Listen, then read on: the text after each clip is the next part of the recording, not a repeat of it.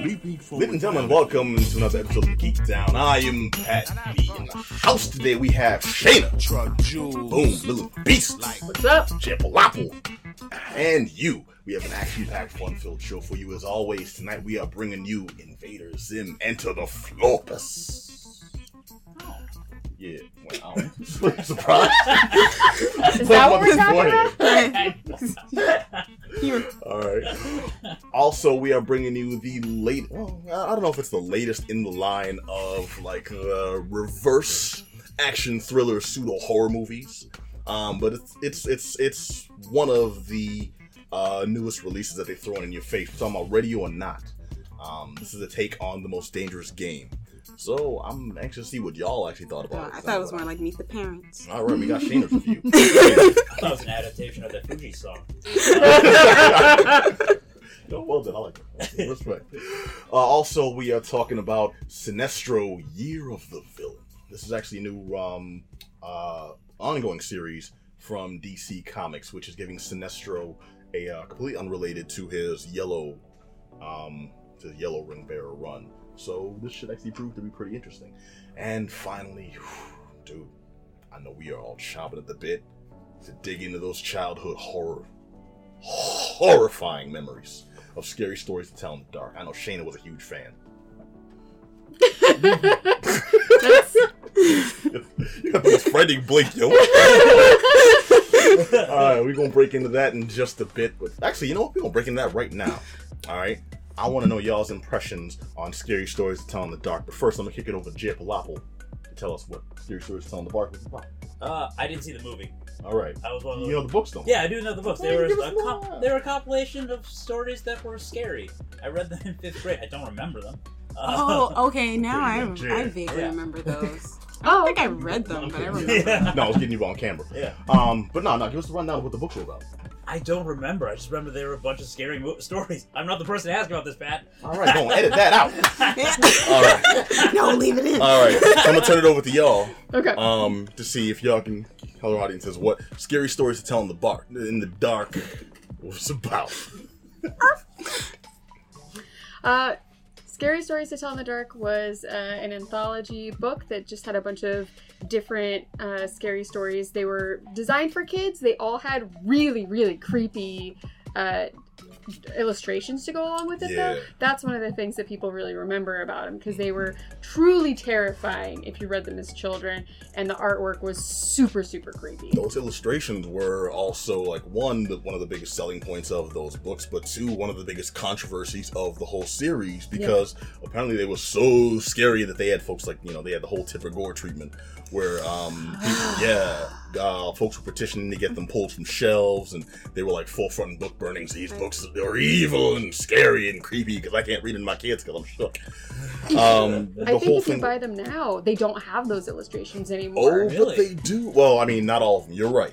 What they did was in 2011, there was actually a huge campaign and another big controversy. Like, they brought back over the years. They got the greatest hits of controversies. But they pulled them because, they removed the original Steve Gamble illustrations and they had them rewritten with some softer versions. Oh, wow. Yeah. I hate that. Well, I mean, you'll be happy to know that was retconned again a few years later, and they reprinted newer versions with the original drawings reinstalled, put back in, because folks were like, I don't want this soft ass. I don't know. I always feel like realness. people underestimate children, like how much they can really deal and what they can handle. Well, I agree, but also keep in mind, like, when you buy in, like, book series for kids, there's variations, like, you can have, Goosebumps if you want creepy stories to tell your children and such, and there was, like, shows like Are You Afraid of the Dark? But if your kids weren't no biznatches, you went and got them scary stories to tell in the dark. You're gonna deal with this. You're gonna deal with this trauma. I'm getting bad. I'm gonna tuck you in so you can't escape. I'm a terrible parent. I'll be happy to know Pat has no children. Alright, well now, Scary Stories to Tell in the Dark is a new movie that's just come out, which doesn't tell all of the stories from the books. That'd be kind of a bigger undertaking for just one book. But it tells a few stories compiled under one umbrella.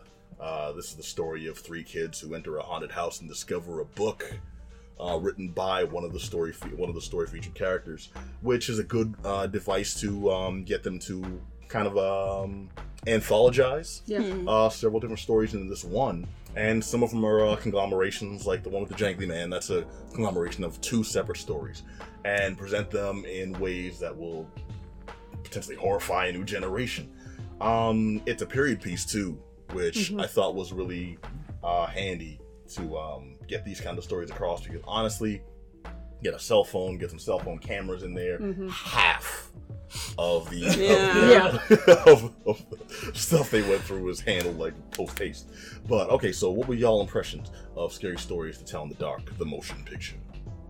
I really loved it. I was surprised. I thought it was going to be super cheesy and just kind of a bit of a hodgepodge, but I also really liked the way that they handled having this overarching story, and the plot is not only they find this book and the stories that they read happen to the different characters. Yeah. And the thing that I thought worked really well is that both the child actors, they're like, I mean, they're probably like 15, but they look like babies to me. The child actors and the characters that they play, I found to be really interesting and fun to watch. So even the bully character, even though I hated him, yeah, that little motherfucker. Yeah, he was. Well, you're supposed to hate him. But you are very engaged with him, so that when he, has his story told, it's exciting and you're like really into it. Mm-hmm. Now, the thing they did with him was they got the most stereotypical, classic like 1950s, late 1960s, alpha male bully a-hole that they could find, and they even made it like relate directly to the time. Like, this takes place in 68, and he had just signed up in Nam, and he gets out, like runs out, yeah, I'm gonna shoot some commies, woo! High five at his boys. I'm like, damn, all right. Who See your drank the motivation, Kool-Aid? Yeah. I'm Wow, concerned about you, bro. Got his draft card laminated. So it's like, I like what they did with him because, we hate him, like, right from the jump. Yeah. And then everything he does from there on is just like, it's like needlessly douchebaggy. Mm-hmm. So it's like they really like, you don't like this guy. And then he and his friends, they go out like vandalizing scarecrows and stuff, because what else are you gonna do when you live in, wherever they live. Yeah, and then he's got a-hole stuff to say to the scarecrows, like, like, how much beef do you have? Right, right. Yeah. I hope it came to life. No spoilers, but I haven't seen the movie, so it's fine. It wouldn't be spoilers for me. One thing that really jumped out to me was that, like, every consequence in this, consequence per se, this wasn't a movie where most folks did something wrong. Mm-hmm. It was just they were victims of the wrong place, wrong time, and then you got yours horribly. Mm-hmm. And it's not afraid to put children in peril, and then have like raw consequences for them. And I mean raw, like, okay, what? It was PG-13, right? Yes, it was. Oh, they skirted that line hard. I think we all know PG-13 doesn't mean anything. Yeah, they get like what is it like? They get like, 2-3 F-bombs, one titty. No, you don't get any boob. No you can't boob? get any nipplage in PG-13. Gotcha. No nipplage. Half a testicle. Essentially, just one ball, just kind of like tucking out the shorts there. PG-13 can have as much violence as you want. It just can't have anything of a sexual nature. Oh, explains Mortal Kombat then. Can't have as much violence, no blood, or as little blood as possible. Yeah. Blood as possible. It's got to be like. But you can shoot somebody 16 times, but as long as they don't bleed, you're okay. Yeah. Wow. Yeah, no, that's why it's kind of jacked up. Yeah. All right, good to know. I'm going to get like a PG-13 version of Saw next. All right, so one thing you mentioned, like the acting of the kids, that actually bothered the crap out of me. Oh, really? Yeah, it's just like I'm watching this and I'm like, yo, that's some horrible stuff, but this little kid sucks. It's like the girl, no, she was Oscar worthy. Like, she was all. I bought her when she was scared. I bought her when she was just, come on, stop being wusses, let's go in this haunted house. But everyone else was like, especially the smart friend, the taller one. Yeah. I'm like, dude, why are you such a buzzkill? No one would want to hang out with you. And then if we took you in this haunted house, I could be your boy. I'm still trying to lose you in this, like, hey, why don't you go check out that creepy basement? We're going to hang out here in the parking lot, open space where we can see in all directions. But I think there's there's an almanac or something down there you need to check out real quick. Feel free to read every book. Go ahead, and enjoy. Out loud. Yeah, even the ones bound in human flesh. Yeah, exactly. Fine. Light candles, touch inscriptions on the wall. We feel you're up to the task. You've earned this one. It's just like every step of the way, I wanted him to catch it. Not because he was bad or anything, just because he was annoying. He got on my nerves. I don't know. I think media-wise, that's what they do to smart people. I think it's kind of like why in real life, smart people aren't listened to. Because in media, we kind of make fun of them. We just go, oh, you're just annoying, and go over here. Well, nobody wants all your unpleasant knowledge. Yo, they ain't talking that smart stuff. We can't. Your brain works. Get out of here. Duh, nerd. I watch a lot of Scooby-Doo, so I think we may have to buck that trend now. But besides that, you are absolutely right, and I don't think he deserved to get it the way he did. But I don't think almost no one deserved to get it the way he did. But I liked this movie. I'm surprised that I like this movie because it's a movie starring a bunch of little kids that I noticed the acting wasn't really that on point, and I've been very impressed with child actors before. So this acting-wise felt like a step back. But presentation-wise, it was creepy as all hell. Mm-hmm. It was the stories they presented, even though they weren't the exact stories from the book. And if I'm going to see something on film, I want it to still have that same feel, but I don't want it to be the exact same as the book stories because I've read those. Yeah. It's been a very long time because I was 6. Yeah, mm-hmm. that's I vaguely remember that book, but I realized it wasn't my book. It was my sister's book, so that's why I don't really remember reading it. Well, there was 3 of them. So did she have all of them? I don't think she had all of them because I think shortly thereafter she got into Goosebumps. Serious stories was too much for her. She's like, I can't keep doing this to myself. She just got into the series. Having palpitations as a 10-year-old. She had a bunch of them. And both her and I at a point, because by the time she grew out of them, I was the right age for them. Mm-hmm. So then that was even more Goosebumps books. So, yeah. Yeah, see, why am I not surprised also that you were like the fan of the traumatizing children's material? I read Roald Dahl to my children. Okay. That is great. You studied it for. I really thought you were about to say I read Ayn Rand to my children. Why? Why would I do that? Wait, hey, How much of the wrong demographic are we? If you want to traumatize some kids, okay. God. All right, but I've talked a lot about this. Lilith, is there anything that really jumped out at you, to you, for you? Sure. So there were 2 of the scenes, 2 of the stories particularly that had me as an adult person really pulling my jacket up close, getting all huddled in my seat. And in one of them, they were handled completely differently in that the tension is building and building and building. And in one of them, there's the way that it ends, this is the Red Room, is... Red Room. Red Room. The ending is it's not exactly what you think it's going to be, and it's long, and it's kind of sad and scary and great. And then the other one goes it builds and builds and builds, and then it has this almost absurd kind of climax to it. This is the Jangly Man kind of sequence. Absurd! No, Jangly Man was raw. You talking about? I mean, when he first shows up, I laughed, but I think it was I laugh at everything. That's how I respond to to extreme stimuli. Yes, I had the same problem because I've laughed at several funerals. Oh my god! So yeah, I was the only one in the theater that laughed, and I felt kind of bad about it. I love the concept of there's 4-year-olds crying in the front row, you in the back. Throwing popcorn in your mouth. We all respond to extreme stimuli in different ways. Yeah. Damn, my thing is laughing or crying. Yeah. So Jangly Man snapped this dude's neck, little back. Oh snap. Jim Carrey fall out the end of the runway. Shayna just oh my god. No, I'm gonna laugh there. I was oh snap. Alright, so Jangly Man, when he broke that poor dude's neck in this horrible... No. When he very first shows up. that's when I laughed. And the rest of it, I was like, ugh! Yeah, body horror all the way. Yeah. Okay, now that was a good one. I like the Red Room. I'm glad you brought that up. I forgot that for a split second, but everybody gotta have a Red Room. Yo, the Red Room is this whole thing. They got a wedding. No. Like, it just makes me think of what you call it? Stranger Things? No, the things. There you go. No. Very different. But the way they set it up was genius. Yeah. You are expecting, because they have like 3 fake outs. Yeah. And then when you actually see it, like, oh. Yeah. Oh, that's dope. It's really good. Oh, it's your ass, you little mother.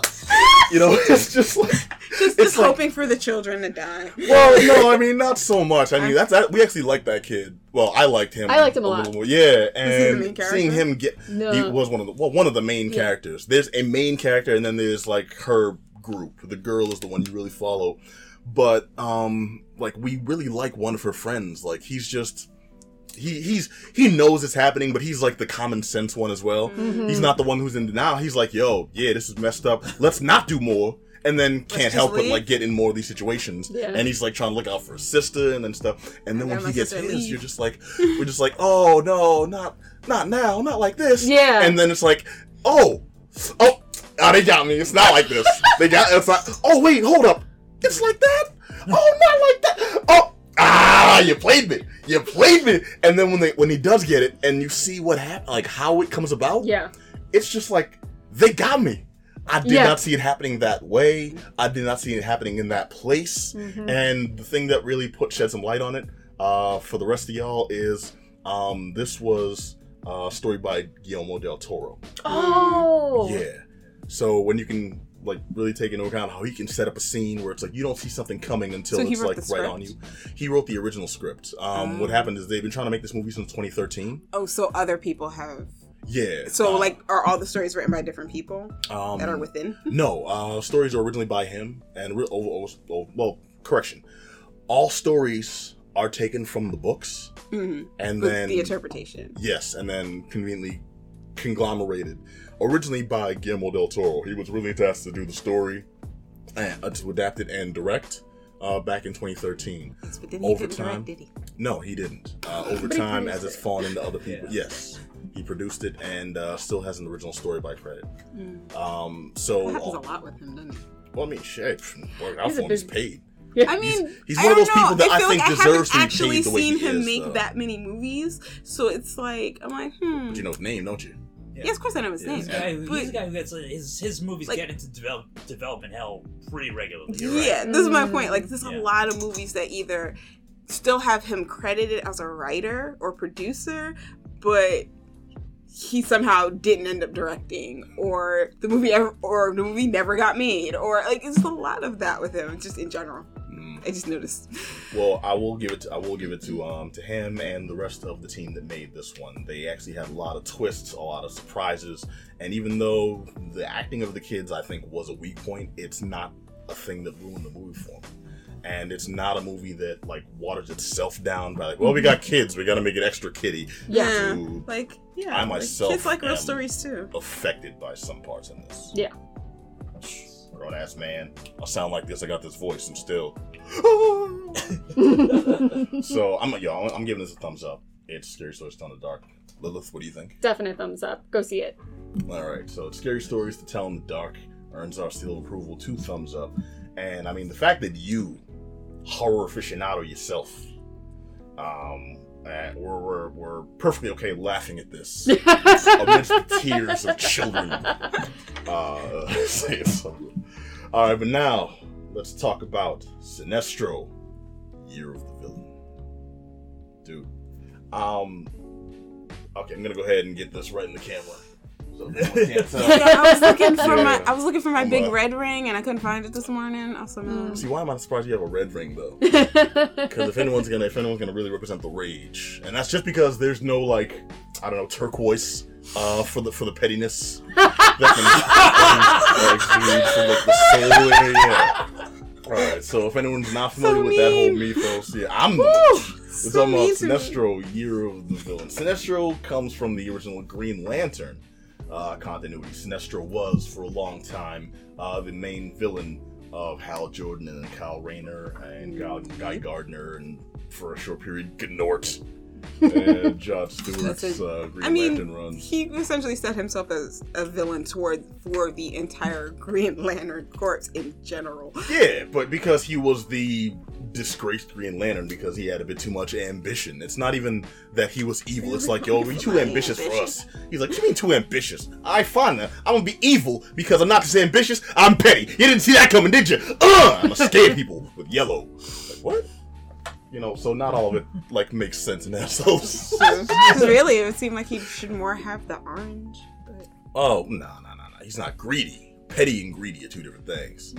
Like, he was like, I'm not just But petty. no, I mean, the ambition snatch. Ambition and greed can go together. It can, but with Sinestro's case, it became more about him wanting power and dominance. And that translated to fear. And for a long time, he was the wielder of the yellow ring. And that has had a very storied history over the course of DC. They've played with that a lot. And the one constant has been Sinestro, bad guy, yellow. Well, finally, from all that, he's, stripped off the whole yellow and dependence on ultraviolet. Not just violet. He's ultraviolet. Any random because there is a purple ring. Yes, the indigo is an actual extension of the core. There's the several different color cores, color spectrum cores. It's actually rainbow. It's a rainbow. They say that, but they throw in like white and black, like those aren't conglomerations of different colors, and there's a whole like. Well, they're conglomerations of different spectrum, color or light. Want to break it down for us? Well, what you call it? When you talk about light, white is every color. When you talk about color, it's black. That's every color. Oh yeah. I followed that. Like color and light aren't necessarily the same thing. We perceive color because of light, but they're not the same. Yeah, what is it? Like light is, if you're talking about light, white is all colors and black is the absence of color. Mm-hmm. And when you're just talking about color, it's the other way around. Yeah. This has been Chroma Key brought to you. Alright, but Sinestro's always been the primary villain of this comic line, and now he's been given... This isn't the first time he's been at the forefront of a story, but this is the first time he's been at the forefront of a story that's all about him, not related to them, and him and Lex Luthor as the boat puppet master, but we all know who's really in charge here. And breaking out on his own with his imbued ultraviolet powers, and I like the way they presented this. This was really interesting, because I thought they'd do some old, I'm a villain who's got a plan, I'm gonna take over something or other, and no, this is where we really get to see like the calculating machinations and how he uses them. And I thought for a time it was trying to be a like subversive social commentary book. Until the end, when we're like, "Oh, nah, it's just about this evil dude who did some stuff." I mean, it was kind of. I suppose you could take it that way. I mean, well, okay. What was your interpretation? Lay it down. Well, no. I mean, it is a really good what's the word? It's a really good like way of showing just how manipulative Sinestro is when it comes to making plans and asserting his own dominance, or when he wants to get something done. And he's like, okay, like because oh gosh, in this there's the what are they called, the Paladins? Oh, Paragons? The Paragons. Yeah, the Paragons essentially are a microcosm of other life forms that keep them going, and essentially he talks to them and manipulates them over like several generations because their lifespan is like really short. 0.8 seconds. I think they start at 0.6. They start 0.6? He brings them up 0.2. Yep, so he extends their life and then makes them apparently go through what essentially American pop culture during that time frame, because all of a sudden there's hippies and protesters and they're analyzing their lives, and like I'm like, see what happens when people have free time. Yeah. Dude, it was a slick approach. It's like, how do you change a society? And you realize, they've got time to run through their entire generational history. What I'm surprised they didn't do, though, is, do y'all remember the old episode of The Simpsons where Lisa had a tooth that she yeah, because that was based off a wasn't that based off a Twilight Zone episode? Everything's based off of Twilight Zone. Yeah, no, you're right. You are absolutely right. But it was a Treehouse of Horror episode specifically that came from. Yeah, and the way they did that is because they're of the size differential, their lifespan and evolution differential is exponentially different from ours. So I'm surprised that when Sinestro discovered it was these little microscopic beings that are keeping the Paragons in existence, that when he affected their evolution, they kind of stopped around our period of time and didn't progress until they have like flying ships and you know, they're all like, you know, psychic beings flying back and forth and debating, well, my psychic brain is bigger than your psychic dick, you know, whatever's going on there. And I think that kept it within like a processable realm. But besides that, I'm like, you know what? I'm kind of all about Sinestro. Now that I see what he's able to do with these people, I want to see where he takes it, and I like that they kept it. They brought it back to the evil. Jay, you've been awfully quiet over there, man. Yeah, it was a good book. I like it. I agree with you that it started out with like a little bit of like that could be social commentary because like his internal thoughts are like questioning, obeying others, like masters or whatever, like, you know, it seems like he's like reacting to what Lex is telling him to do to stop the Paragons. Yeah. And then like, but it turns out he's just commenting on the beings within the Paragons and their reality, like serving these giants that they unknowingly are, you know, destroying planets with. Yeah. The way he approached it too, by going through steps, it was, well, let's see if I can help out the folks who are fighting the Paragons. Yeah. Then let's see if I can talk to the Paragons. Right. Then let's see if I can just collect information on the Paragons. Yeah. And the whole thing is honestly, it's more okay, and you let me know if I'm off base or not, if y'all agree. This seems like more of a it's a more intelligent representation of like systematically learning your enemy to defeat your enemy than I've ever seen from Sinestro. This is on some for lack of a better example, Batman level of investigation. You know? And part of me wonders is because normally we're not really telling the story from his point of view. Like, there is Sinestro comics, I'm not saying there aren't, but most of the time you're seeing him from his enemy's point of view more so than himself. So it's hard to know what all his machinations are. Yeah. And with this, you see just how the attention to detail goes and the cool powers of the ultraviolet ring that doesn't really exist. Yeah, the consciousness is new. No version of any Lantern Corps has ever been able to imbue consciousness, like legit consciousness, including to one point where he's like arguing with himself. He's like, y'all failed. He's like, actually, we're you, so you failed. It was a nice day in the life kind of thing. Like, and you have to see, and he's kind of doing a good thing because the Paragons are destroying planets, and he's stopping them for like selfish reasons. But it's still a good thing. So there's no reason for like the Green Lantern to come in and kick his ass. Yeah, so, I also like that. Clearly, this is a time far away from present day, and because Earth is questionable. But also, it's also clear as you go through it, he's also, like, in his voiceover, he's talking just as much about himself as he is about the Microns. Like, he's like, should you really serve someone not willing to serve you? Probably not. Like, he doesn't say probably not, but you can tell that's where he's leaning towards. He's like, oh, no. You take care of number one. No, it's self-reflective, but the thing is, it's like, if you ever seen Goodfellas? Yes. Okay, it's kind of, you don't say it like that.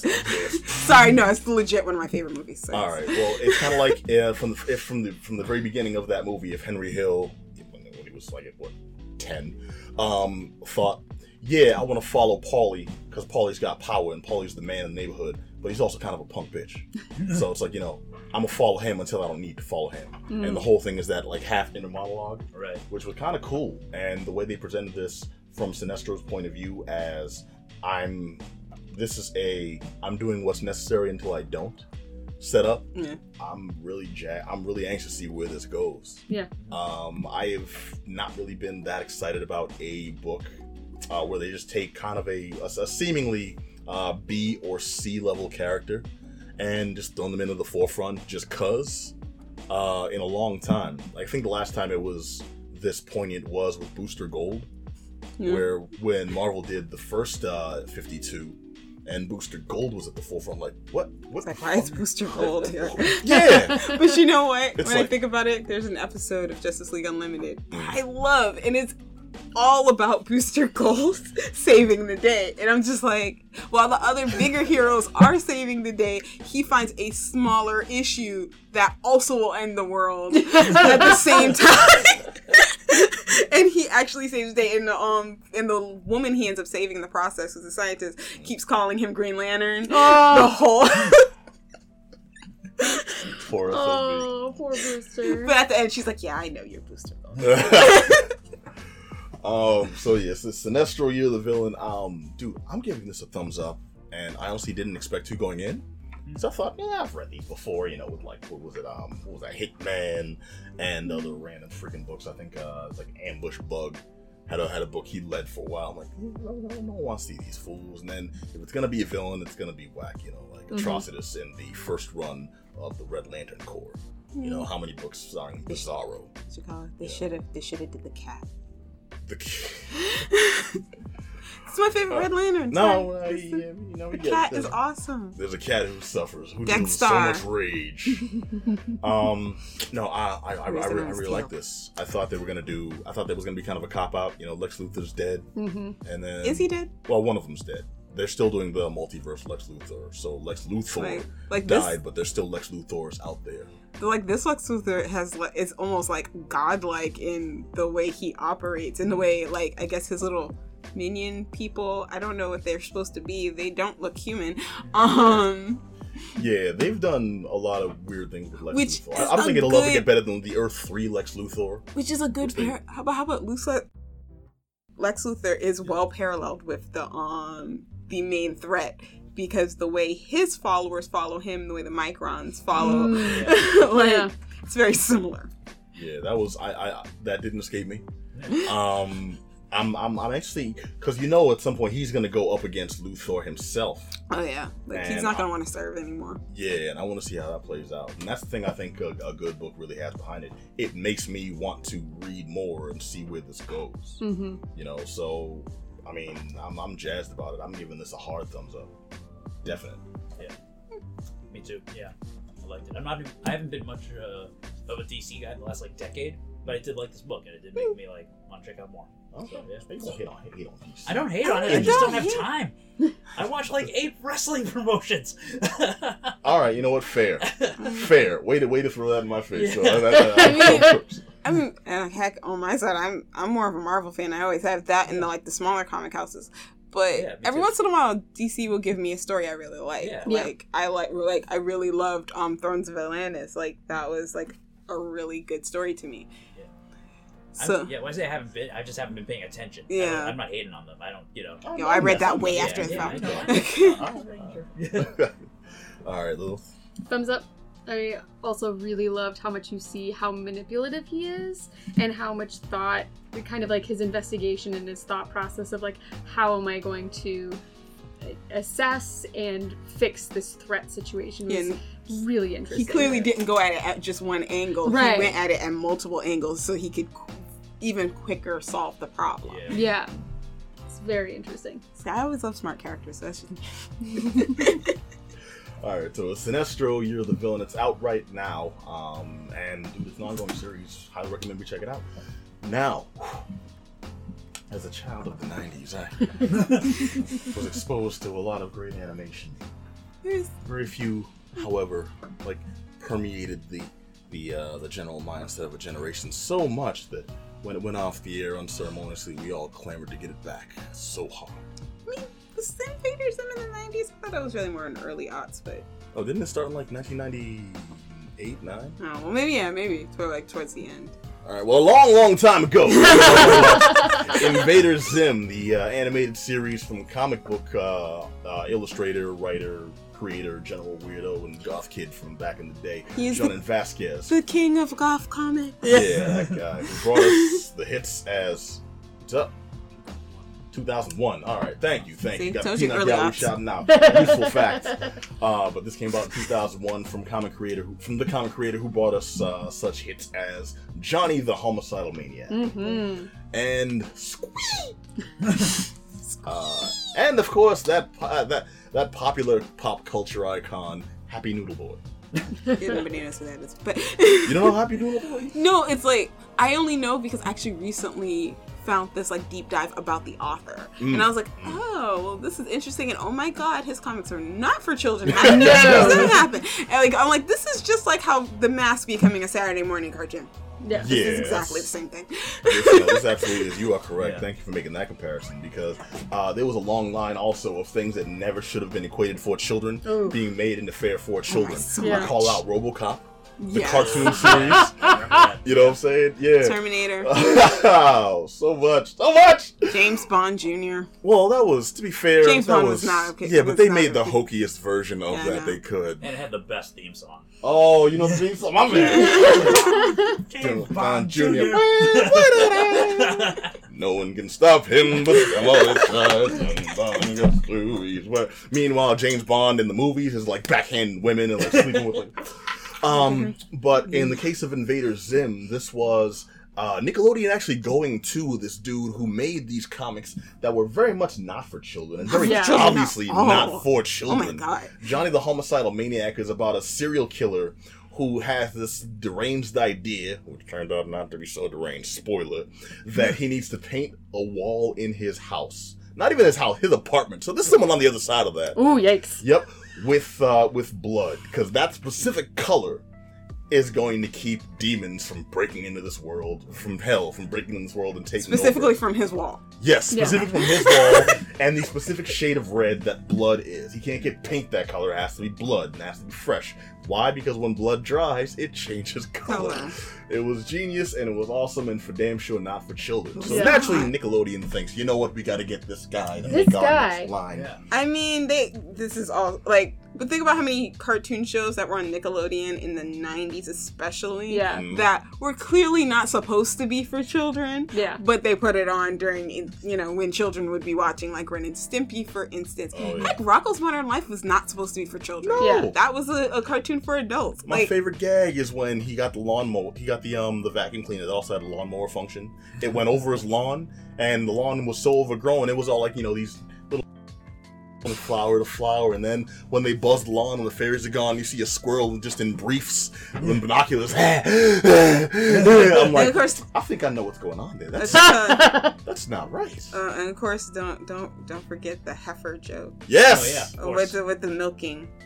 Yeah. You want to tell our listeners what that's about? Since we're there now, we're there. We were were detoured. they into at a this. farm? They were at a farm. Yeah, and so heifer finds gets attached to a milk machine somehow, and Heifer is a male steer. yeah, Not so a, he doesn't have contract. udders. So I have to assume that was not attached. I have to assume where that was attached. Hey, they And found some he looked protrusions. really happy though while he was being milked. Because they got that milk. Yeah. Yeah, A little and thicker than they planned, but and not quite as much as they normally would have gotten.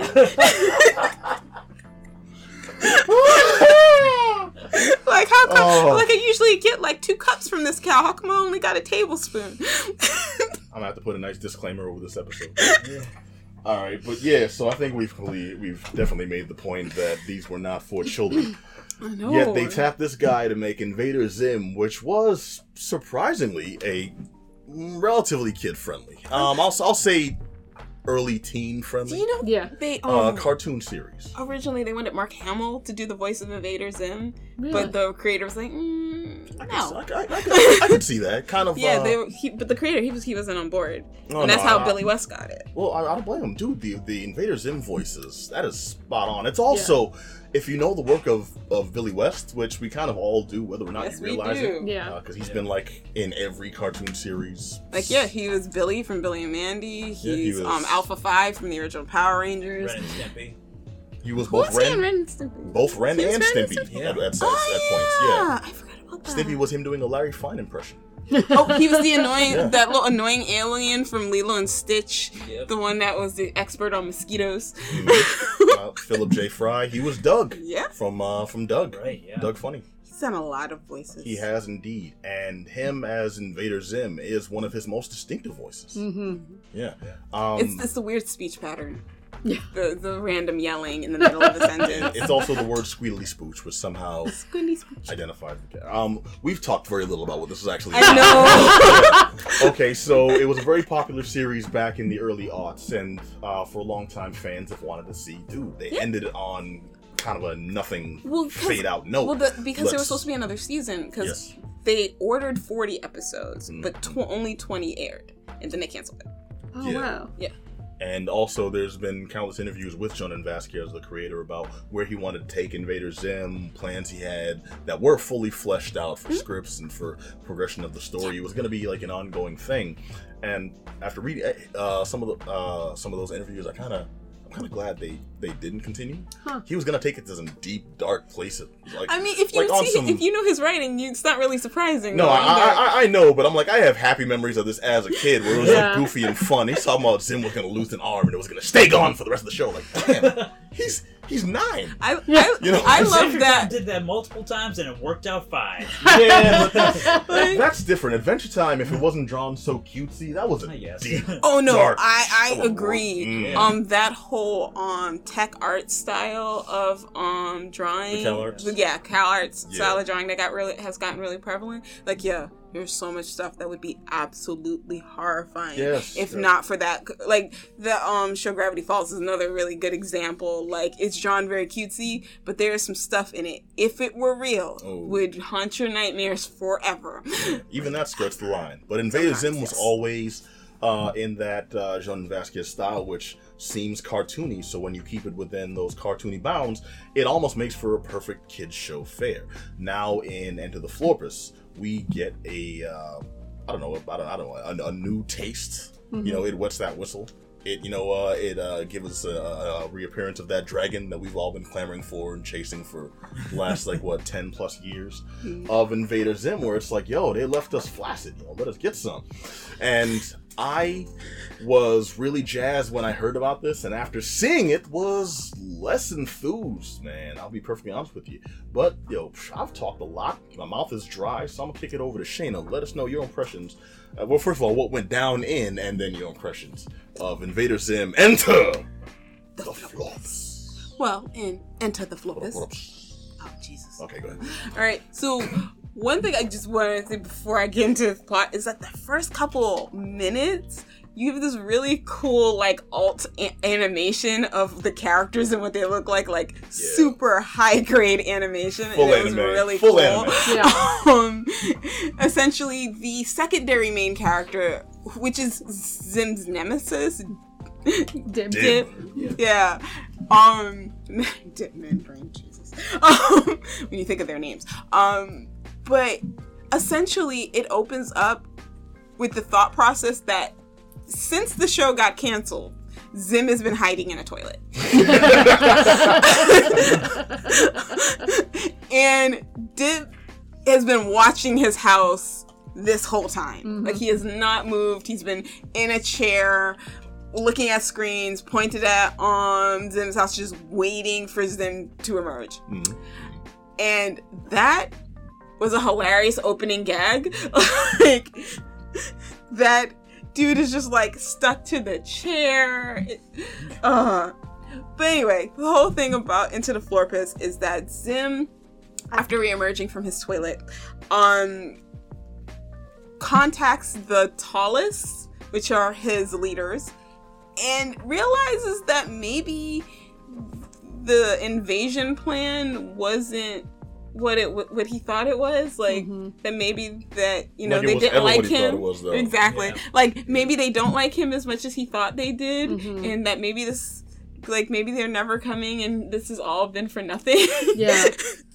Which is true. If you ain't about Invader Zim, the Tallest got rid of him because they could not stand Zim. And they told him that he was going on a special mission and that eventually they would come and see his work. Yeah, these fools didn't even know Earth existed. They just kind of pointed off map and off world, said, yeah, you gonna go over there. We gonna, take this ship, take this broke ass robot and handle yours because we think you're that good an invader. Don't call us. Don't write. We trust you. Yeah, go. Yeah, just get the fuck out of here. I always thought that was kind of a really convenient comedic trope to get him like out there. Like, I like the concept of he's this serious invader, but he's also kind of a clown. Yeah. And they really not actually good at it. Yeah, they played that up. I mean, if you follow any of the backstory, which you can't really, you just kind of like this, an occasional story here and there in the episodes. There's nothing charted. I mean, there is a comic series. Okay, yeah, no, I mean, before, like, at the time of the show. Well, yeah, that's true. Yeah, that came later. They would, like, hint at one point he was a serious invader, but he's also, like, insane. So, he had, like, this, you see him, one of my favorite flash clips is you see him in, like, this hardcore, like, he's invading a planet, laughing, he's all evil, they firing missiles left and right, he's got big-ass robots stepping on things, but they're like, yeah, but sir, we haven't left our home planet yet.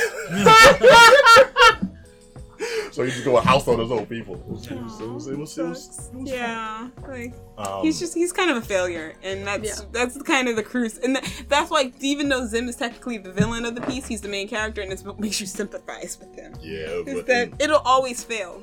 Yeah, and then poor Dip trying so hard to catch him, and no one believes him.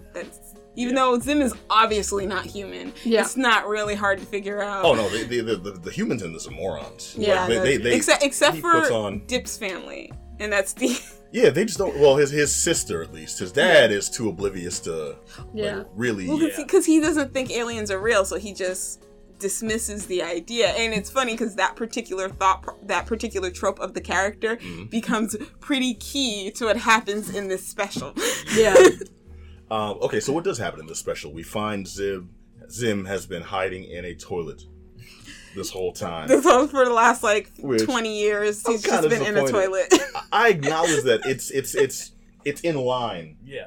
You know, with the progression of this, it's stupid enough that kind of thing. I mean, he doesn't use it for other purposes. He doesn't, yo. How long have you been holding it too? Does he though? But does he hold it? Like, I don't think we ever discussed whether or not Zim can poop. I don't think it's canon. Asking the intelligent question. Because he calls the toilet, like there's a sign over it says the hiding space. Yeah. So I'm like, clearly he doesn't use the toilet for its intended purpose. It is a concept in this world though, because one of my favorite clips of the show is when they have the parent teacher day. The parent teacher conference where he has to bring the robot parent he has in the house to school to meet his teacher, and the way he trains him is just having him run like a normal human behavior program, and Gur, his little robot buddy, keeps changing the channel.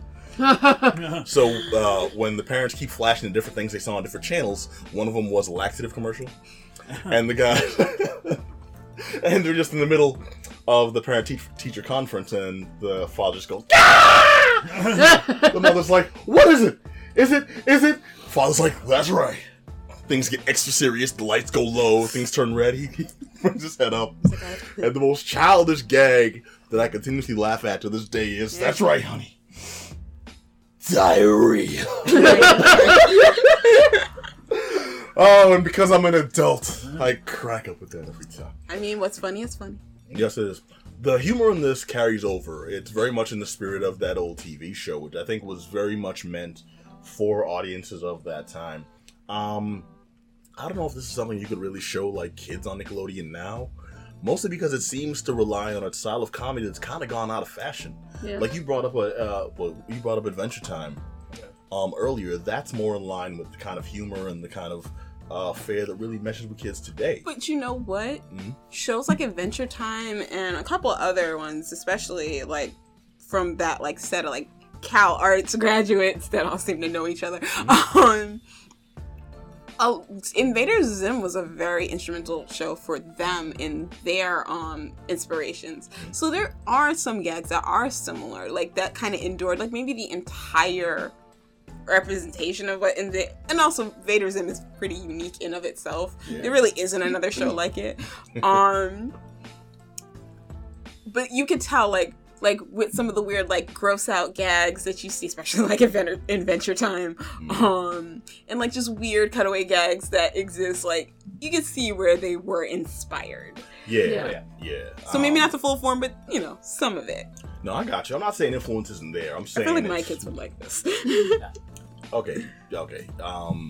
As a parent, would this be something that you could actually show your kids without them having any context of the previous show? Possibly, because I mean, the setup is pretty simple. Like, even the Invader Zim, the setup for the show is actually pretty simple. Zim is going to fail at taking over the world, and Zip is going to fail at stopping him. Hold on, you lost me. Hold on, that's kind of complex. Oh, okay. Now I'm putting that meme of like math equations going across the screen. Like, Charlie from It's Always Sunny, the board yarn. Oh, all right. So, I do have my problems with this mostly because I'm all about if it's animation, it's got to be if it's animation on like a Nickelodeon type setup. It's got to be kind of for everyone, for kids and for adults. If it's going to be like a nostalgia piece, it can't just be for one or the other. And this wasn't even. This was Netflix. well, yeah. So it's like, I mean, I guess it doesn't have to be. And what it comes down to is, was this an entertaining story? For me, it was. No. Was it for y'all? I was entertained. I was entertained, yeah. And, like, I liked a lot of the preposterous gags that I remember I was watching it, and halfway through my husband came home and he just sat down and like got completely distracted and just started watching it with me. And he's like, what the heck is going on here? But he never stopped watching. He just looked real confused the whole time. Like, this is the most ridiculous thing I've seen recently. I'm like, man, we don't watch enough stuff. I like the idea of him coming in. Kids are still like in the car. They got groceries, ice cream. No, the kids were asleep. I watched it at like 10 o'clock last night. But... Wait, he had never seen it growing up? He's seen Invader Zim, but to be fair, he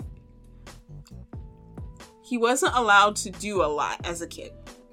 Wait, was he one of those people his parents didn't give him like, soda or fast food? No. Mother gave him plenty of junk, but No, she loaded him up with that crap. No, that healthy ultra religious. Yeah. But she was like ultra religious. Well, still is ultra religious. So like, she would though oddly to me, select certain things and be like, oh, well, that's demonic and you can't watch it. Like, just random. But some things... You can't be watching Bobby Hinn, those suits. Satan, I mean, like, stuff like me. Pokemon made her uncomfortable in the 90s. So, like... To be fair, that's glorified dogfighting. So. It is, but... Whoa! Yeah, I said it. That's right. That's right. I said it. Take it on Pokemon, It kind of is. I'm not taking that math adds up, I guess. Yeah.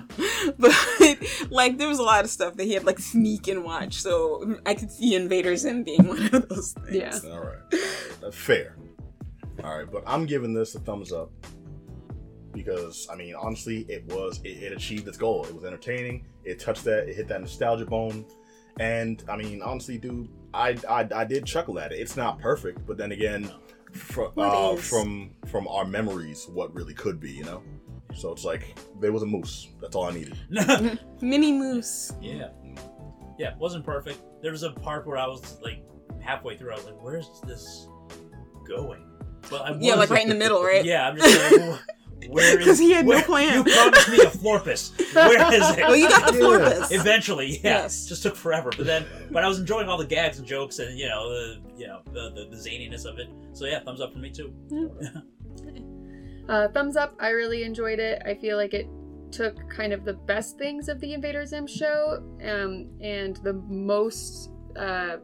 it was the most kid-friendly version of Invader Zim, I think. It didn't have really any of the, like, super weird, gross, uncomfortable stuff that some of the cartoons had, which are fine, but, like, this is, I think, just more kid-appropriate, but still really entertaining for an adult. One of the things that I loved, actually, because the show, it was, like, 2 10-minute episodes, right? Yes. There's a part in the movie where you see a ham, and everything like goes black and white except for the ham, and you hear this voiceover that's like, now you keep an eye on this ham because it's gonna show up later. I mean, it did. Yeah. It did, but the whole show... But so nonsensically. Yeah. Everything about Invader Zim is so kind of like overstimulating. But when it reappeared, you were like, man, I have spent so much time paying attention for that ham.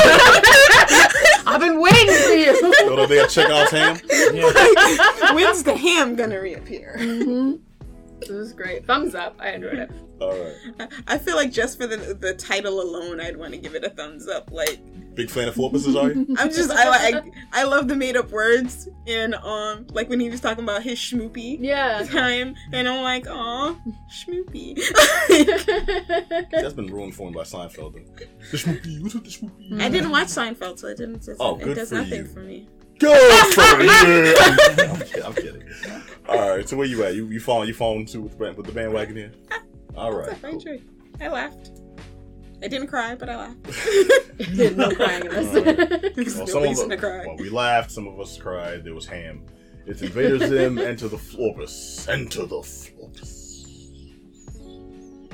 Laugh with me, girl. All right, now, Jere. Yeah. I saw Ready or Not.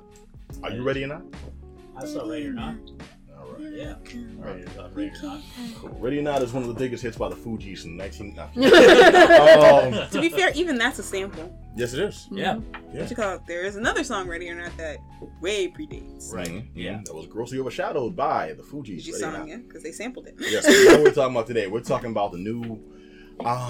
Damn, I don't even know how to properly categorize this because it's a chase film. It's not quite a horror, but it's a thriller. It's not quite a thriller, but it's got horror elements. You know what I'm saying? It's like kind of all over the place. A hodgepodge of those. A dark comedy satire too. Yeah. As well, yeah. Some parts are serious. A lot of parts. It's more dark comedy than. It's a dark comedic thriller? It's a dark comedic romance thriller. Yeah, let's go with that. Good show. It's a time travel contemporary period piece. Oh no, it's a movie that's all over the place. It's starring Samara Weaving. You jumped. I was. Oh, sorry. No, see if I remember okay. who she was. Yeah, I was messing with you. I'm sorry. It's starring Samara Weaving. Oh, Hollywood nepotism. Yeah, but no, you know what? She did a good job. I called out her specifically though because this movie I noticed in the advertising specifically did something that we have seen before in a couple other pictures, most grossly done with Upgrade, which was a good movie, but really relied on this hackneyed technique to get butts in the seats, which they don't tell you what the movie's about, and they don't have any names on the poster. They just show you the face of the star because they look like a bigger star. And in Upgrade, it was this dude who looked just like Tom Hardy. I know who that is, but I can never remember his name. I can never either. That's one. So I'm not saying it now. But he looked just like Tom Hardy, and he was great in the movie, and it was a damn good movie. But everyone went to see it thinking it was the new Tom Hardy movie. Tom Hardy. I mean, you gotta go see the new Tom Hardy movie. Absolutely. Well, in this one now, the actress looks a lot like Margot Robbie. It's not, but Samara Weaving has a very Margot Robbie-esque face. And she was really good in this too, dude. I bought her every step of the way. She got those features. All right, I mean, okay, break it down for us. No, I'm just saying that's why she looks like Margot Robbie. She's blonde with dark eyebrows. Like. All right, so we've established that I'm a racist and all Caucasian. Thank you for pointing that out. I've got a problem, Jared. But she does have that like. It's funny because she, not to say she looks like Hugo Weaving, but she does have that like ability to give an intense stare. Like she looks a little bit like him. Like there's like a little bit of family resemblance, but it's not like, oh my god, that's his niece. Yeah. But she does have a really intense face. I'm glad that's what you fixated on. I couldn't get past those teeth, very prominent, like right there in the All right, but we're getting some looks from the peanut gallery over there. Yeah. But what Ready or Not is about is actually kind of ambiguous because we think at the start it's going to be a kind of like a they're coming to get me, well I'm coming to get them type of picture, and it turns out to be a take on The Most Dangerous Game, which I mentioned at the start of this. Which we all familiar with the story of The Most Dangerous Game? Yes. Okay. It's banned. It is man. Yes, thank you. In the most glib turns possible. It turns out it was man. We hunting peoples today. I mean, like everybody has parodied that at some point. Like I was just watching Archer the other day, and the episode in which they parody The Most Dangerous Game. Yeah. Yeah, the most. No, like, oh look, they're about to shoot. Oh, like, oh no, they're gonna hunt them in the woods, in the jungle. Oh no. Well, the most forgotten version of that is, I think, one of the best. It was a movie with Ice-T. I haven't seen it, but I have it on VHS. Oh, okay, yeah. That one's called Surviving the Game. It's with Ice-T and Gary Busey. I vaguely recall I this. didn't know that's what it was about. But With Ice-T and Gary Busey? I remember the movie, like the ad, the posters, the VHS box, whatever. Mm-hmm. Don't remember what it was about, but now that makes it exciting. Seems yeah. like such a Ice-T, strange pairing, plays though. Oh, yeah. Well, it's not just them. I mean, dude. I know, but I mean, do they play opposite each other? But Yes. anyone... Okay, that's Yeah. why it's a Gary weird pairing. Busey is odd. Yeah, No, that's what I was gonna say. Well, it depends Hey. on Gary Busey when. True. Well, F. Murray Abraham's in the movie too, so I mean, you don't know where they're coming from now. I'm confused. F. Murray Abraham of Amadeus fame, Oh, wow. and I guess to a lesser degree, Last Action Hero fame. But this is a movie where they're hunting the main character, and the main character played by Tamara Weaving in this. She plays a woman who's married into a family that's just filthy, blind, stankin' rich. They so rich that they're bored and they decide to kill whoever newly marries into the family. Not quite. Yes and no. Yeah, not quite. Jared, break it down for us. What is Ready or Not all about? Basically, because they're rich because they entered a pact with Satan. Oh, wow. So, Of course they are. And there's like some I mean, that deal sounds where like all What the venture capitalists. when somebody enters the family, they have to like pull a card, and they never say what the other cards might be. I think they It hint doesn't at them matter. just being regular ass Yeah, games. yeah. It's like you pulled the card, though. We're playing Donkey Kong all night. Yeah. Then one of them is hide and You seek. pulled the card. You pulled the card. We're playing chess, but just chess, not for your Yeah. soul or anything. Just Right, regular you know? chess. Yeah. It seems like they're all innocent except for the hide and seek card. The one, and there's no reason why hide and seek specifically is that card where it's like Yeah. everything else was just fine. You know, hey, we'll play Crazy Eights all Yeah. night. Yeah. Now we're doing a blood Oh, pack it's for hide and seek. Yeah. So if You they know, don't yeah, kill let her, me see us play jacks to the death. Yeah. So if they don't So kill what's- her, the Satan deal goes crazy, and everyone in the family dies. Yes. So it's kind of a survival thing on their end. I too. mean, but wouldn't that Okay. also include her now that she's part of the family? Well, that's the thing though. She has to survive Till dawn. till dawn, and then she's part of the family. You know, besides that, everyone else who does just... Oh, damn, who that just- kind of sounds like a damned if you do, damned if you don't kind of situation. Well, it is possible to just, like, get in a relationship and, you know, She never married actually them. marry. You just... Yeah. Yeah, But that's they the are thing. married, though. They have that's one thing that kind of bugged me. They have an explanation as to why they didn't just, like, you know, date forever, do a common law married thing, never actually tie the knot and find that loophole. It's kind of like a throwaway line when their explanation for that. That's one of the few things that disappointed me in this movie. Right. But that's it right there. One of the few things. Yeah. Because Yeah. once we get over that initial fake out, because the poster is a fake out, dude. Yeah. The poster made me think this is gonna be some badass. Like, she just shotguns Yeah. and Not what happens. especially I bought into it doubly hard when we saw that's not a shotgun she's holding in the poster. That is an elephant gun. Oh yeah. Oh, wow. Yeah. Oh, She has an elephant gun and these big ass shells, and I'm like, oh, Yeah. this is not what You you need played with. really- Oh, and then in the movie, I'm gonna spoil something for you right now. You just get one scene where it's like, click. Oh, Oh. and the rest becomes just this like chase and then ultimately revenge film. But it was cool. Like I thought I was gonna hate it from that point, and the movie was good enough that it won me over. They do a lot of clever things with representation, and the fact that the lead actress looks, and they use very much to her advantage, looks like Margot Robbie is not the only hook that they give. I couldn't get past. You can let me know if you had the same reaction. The father, the patriarch of the family. Yeah. Yeah, his look and performance in this picture was very much like Stanley Tucci. I can see that. Yeah, Yeah. I can see that. I thought he looked like David Byrne from I can Talking see Heads. that. Yeah. Yeah, and it was. There's also one actress who looks like Megan Fox. A little bit. And I was mean, like... Yeah, there was another actress that looked like Megan Fox, and then Megan Fox like kind of eclipsed her career. Kind of Yeah, sucked true. for her. Yeah, She was a that's much better actress. I felt really Yeah. bad for her. It was unfortunate. Yeah, but I mean, she got them eyes. Yeah, what can we Yeah. say? No, you know what? It was all about them thumbs, yo. Come on, woo! See them thumbs? Ugh! It's a new fetish waiting to happen. No. What I'm getting at is, it's like. Oh, well, actually, you know, before I make that, like, kind of on to the point, this was the return to, I guess, prominence. We haven't seen her in a while. Of Andie MacDowell. Oh wow! Yeah, I haven't seen her in a while. Andie MacDowell was a very in-your-face prominent actress. She was an it girl for a while in Hollywood. Yeah, she was. And she kind of hasn't done much. So many movies with her in it, especially like rom-coms. And, yes. Dude, one of my favorites of all time, Groundhog Day. Yeah, no, I love Groundhog Day. But that made me fall in love with this woman. And I'm like, oh, that is the so cutest little weird accent you kind of have. You kind of have and have done a bad job of getting rid of. That's you mean her country accent? Yeah. Yeah. And now it's like everything is very important. I know, it's just like she's tried to make it a more refined country accent. But I'm like, that's not where you from, though, honey. No, you country, not like aristocratic country. No, you country. It's alright, though. Yeah, but no, I liked her in this because we think we're going to really like her in this. And then we see her true colors and I'm like, oh, you are a great actress. She is. Dude, Ready or Not throws you a lot of curveballs, and I think that's because it really relies on you making your own assumptions. They tell you almost nothing about what this is about going in, and then from the posters you don't get much. It seems like maybe a Western family in a bad situation. It could be a zombie film for all you know.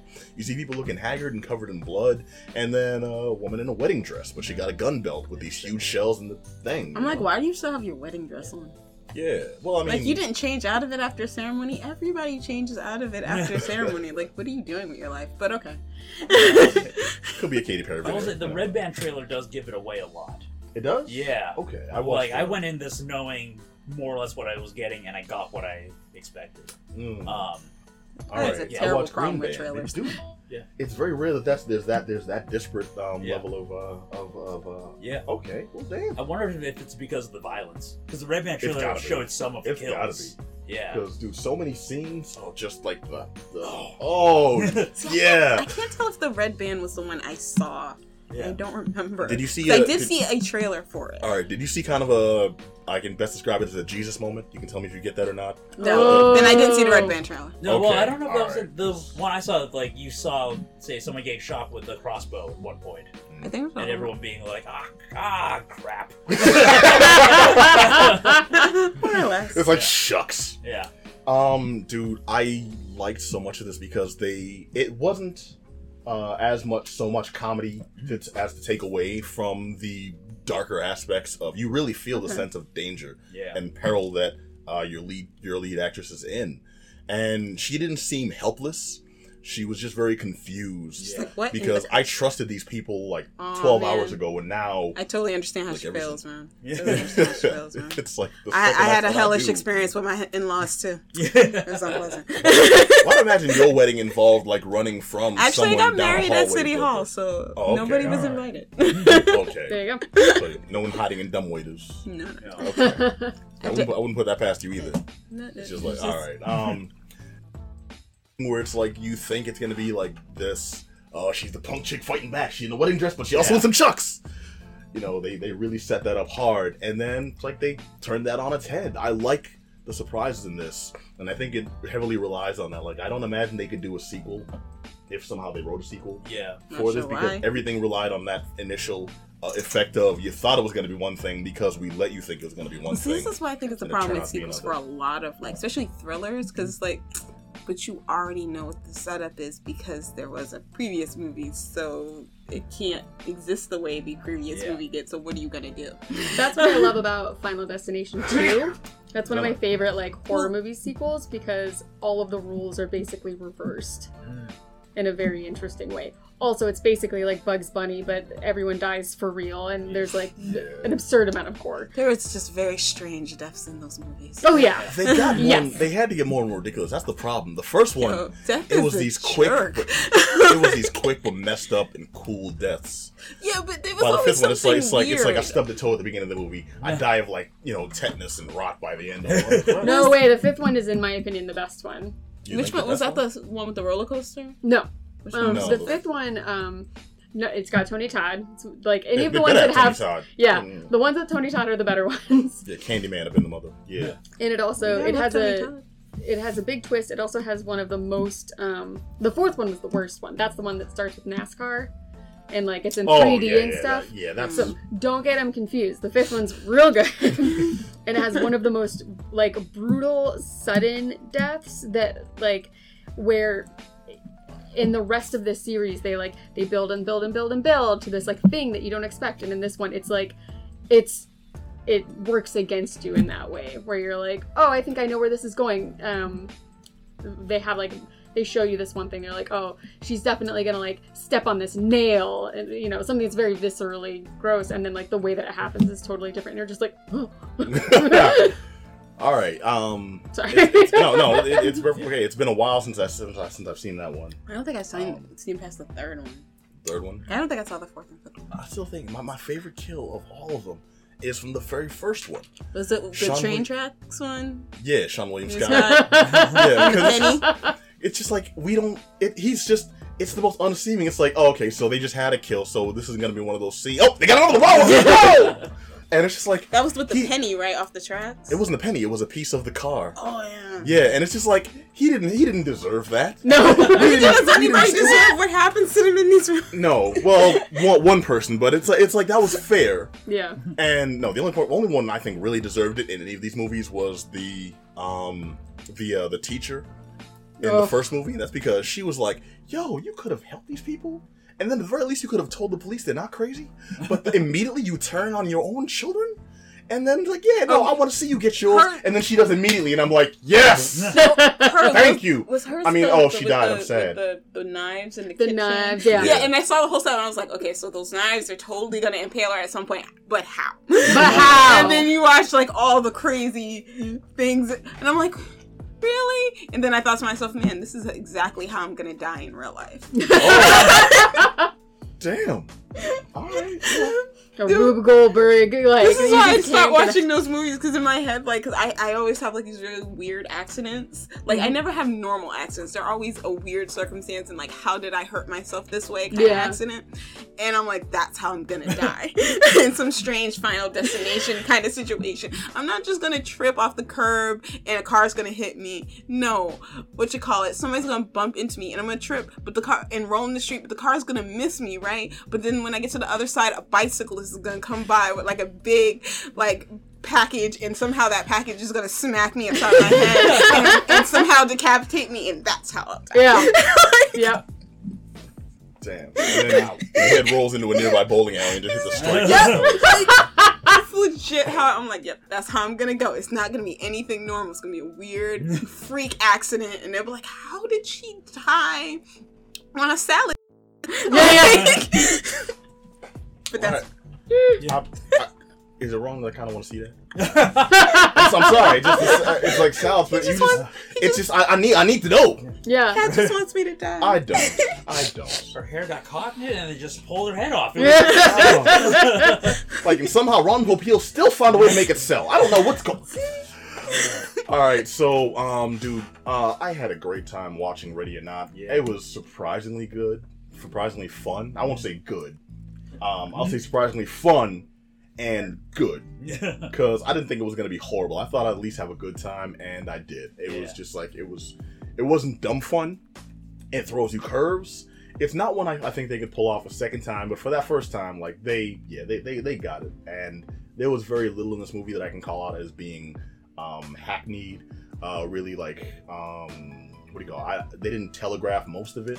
I like the performances. They lay out personalities well. Adam Brody plays a character who actually you think you can predict his actions, and then like 3 times he goes exactly against the type that you expect he's going to be.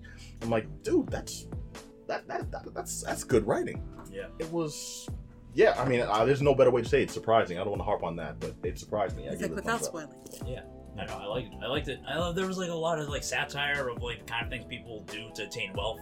I like how like the hunting family wasn't all just like, okay, we gotta get this lady. Yeah. Like their variants, like some were like, oh yeah, we're gonna murder her, and then there were some that were like, maybe the same thing isn't real. Like, I don't know. Well, maybe if we fail, it'll be fine. We don't know for sure. Yeah, that dude who was, there's another guy who married into the family. Yeah, I forget the actor's name, but he was Allison's wife in Orphan Black. Yeah. Yeah, which is all I could see him as. He's playing like the same character.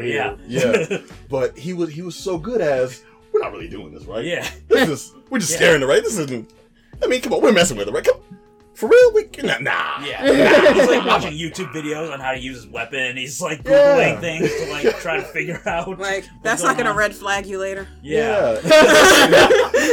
Definitely not on the list of some kind now. Like nobody's checking your search history. No, but that worked well. It worked so well because it was like that was realistic. Yeah. I'm like, it was not everything like, I gotta get it. Yeah. Like, but that one sister-in-law. Yeah, she was like, I came from nothing. I need this Yeah, wealth. she's like, I'm buying into this. That little hoe's going down. Like, damn, you like, just met her. Yeah. She was like, it's either her or me. Yeah. Yeah, so Jere, what do you think, man? I loved it. Like I said, the performances were great. Andy McDowell was fantastic. Yeah. Like, she really had that, like, conflicted, but like, we gotta do this. Like, I know you don't want to murder your like new wife, but like we have to, kind of like that. She had that approach and that personality. It was like great. Yeah, a lot of twists. Loved it. It was gory, but also funny. It was good stuff.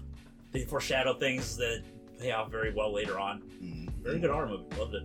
All right, cool. And dude, before we close, I just gotta say my favorite moment was also when you think there's gonna be oh no, I've gotta save the little kids. They're just stuck in this bad situation. And then I'm just like, no, these little bastards are trying to kill you. Yeah. And then she has that realization in the movie too, where she's like, you little mother, and then snuffs the 10-year-old. And I'm just like. Yeah.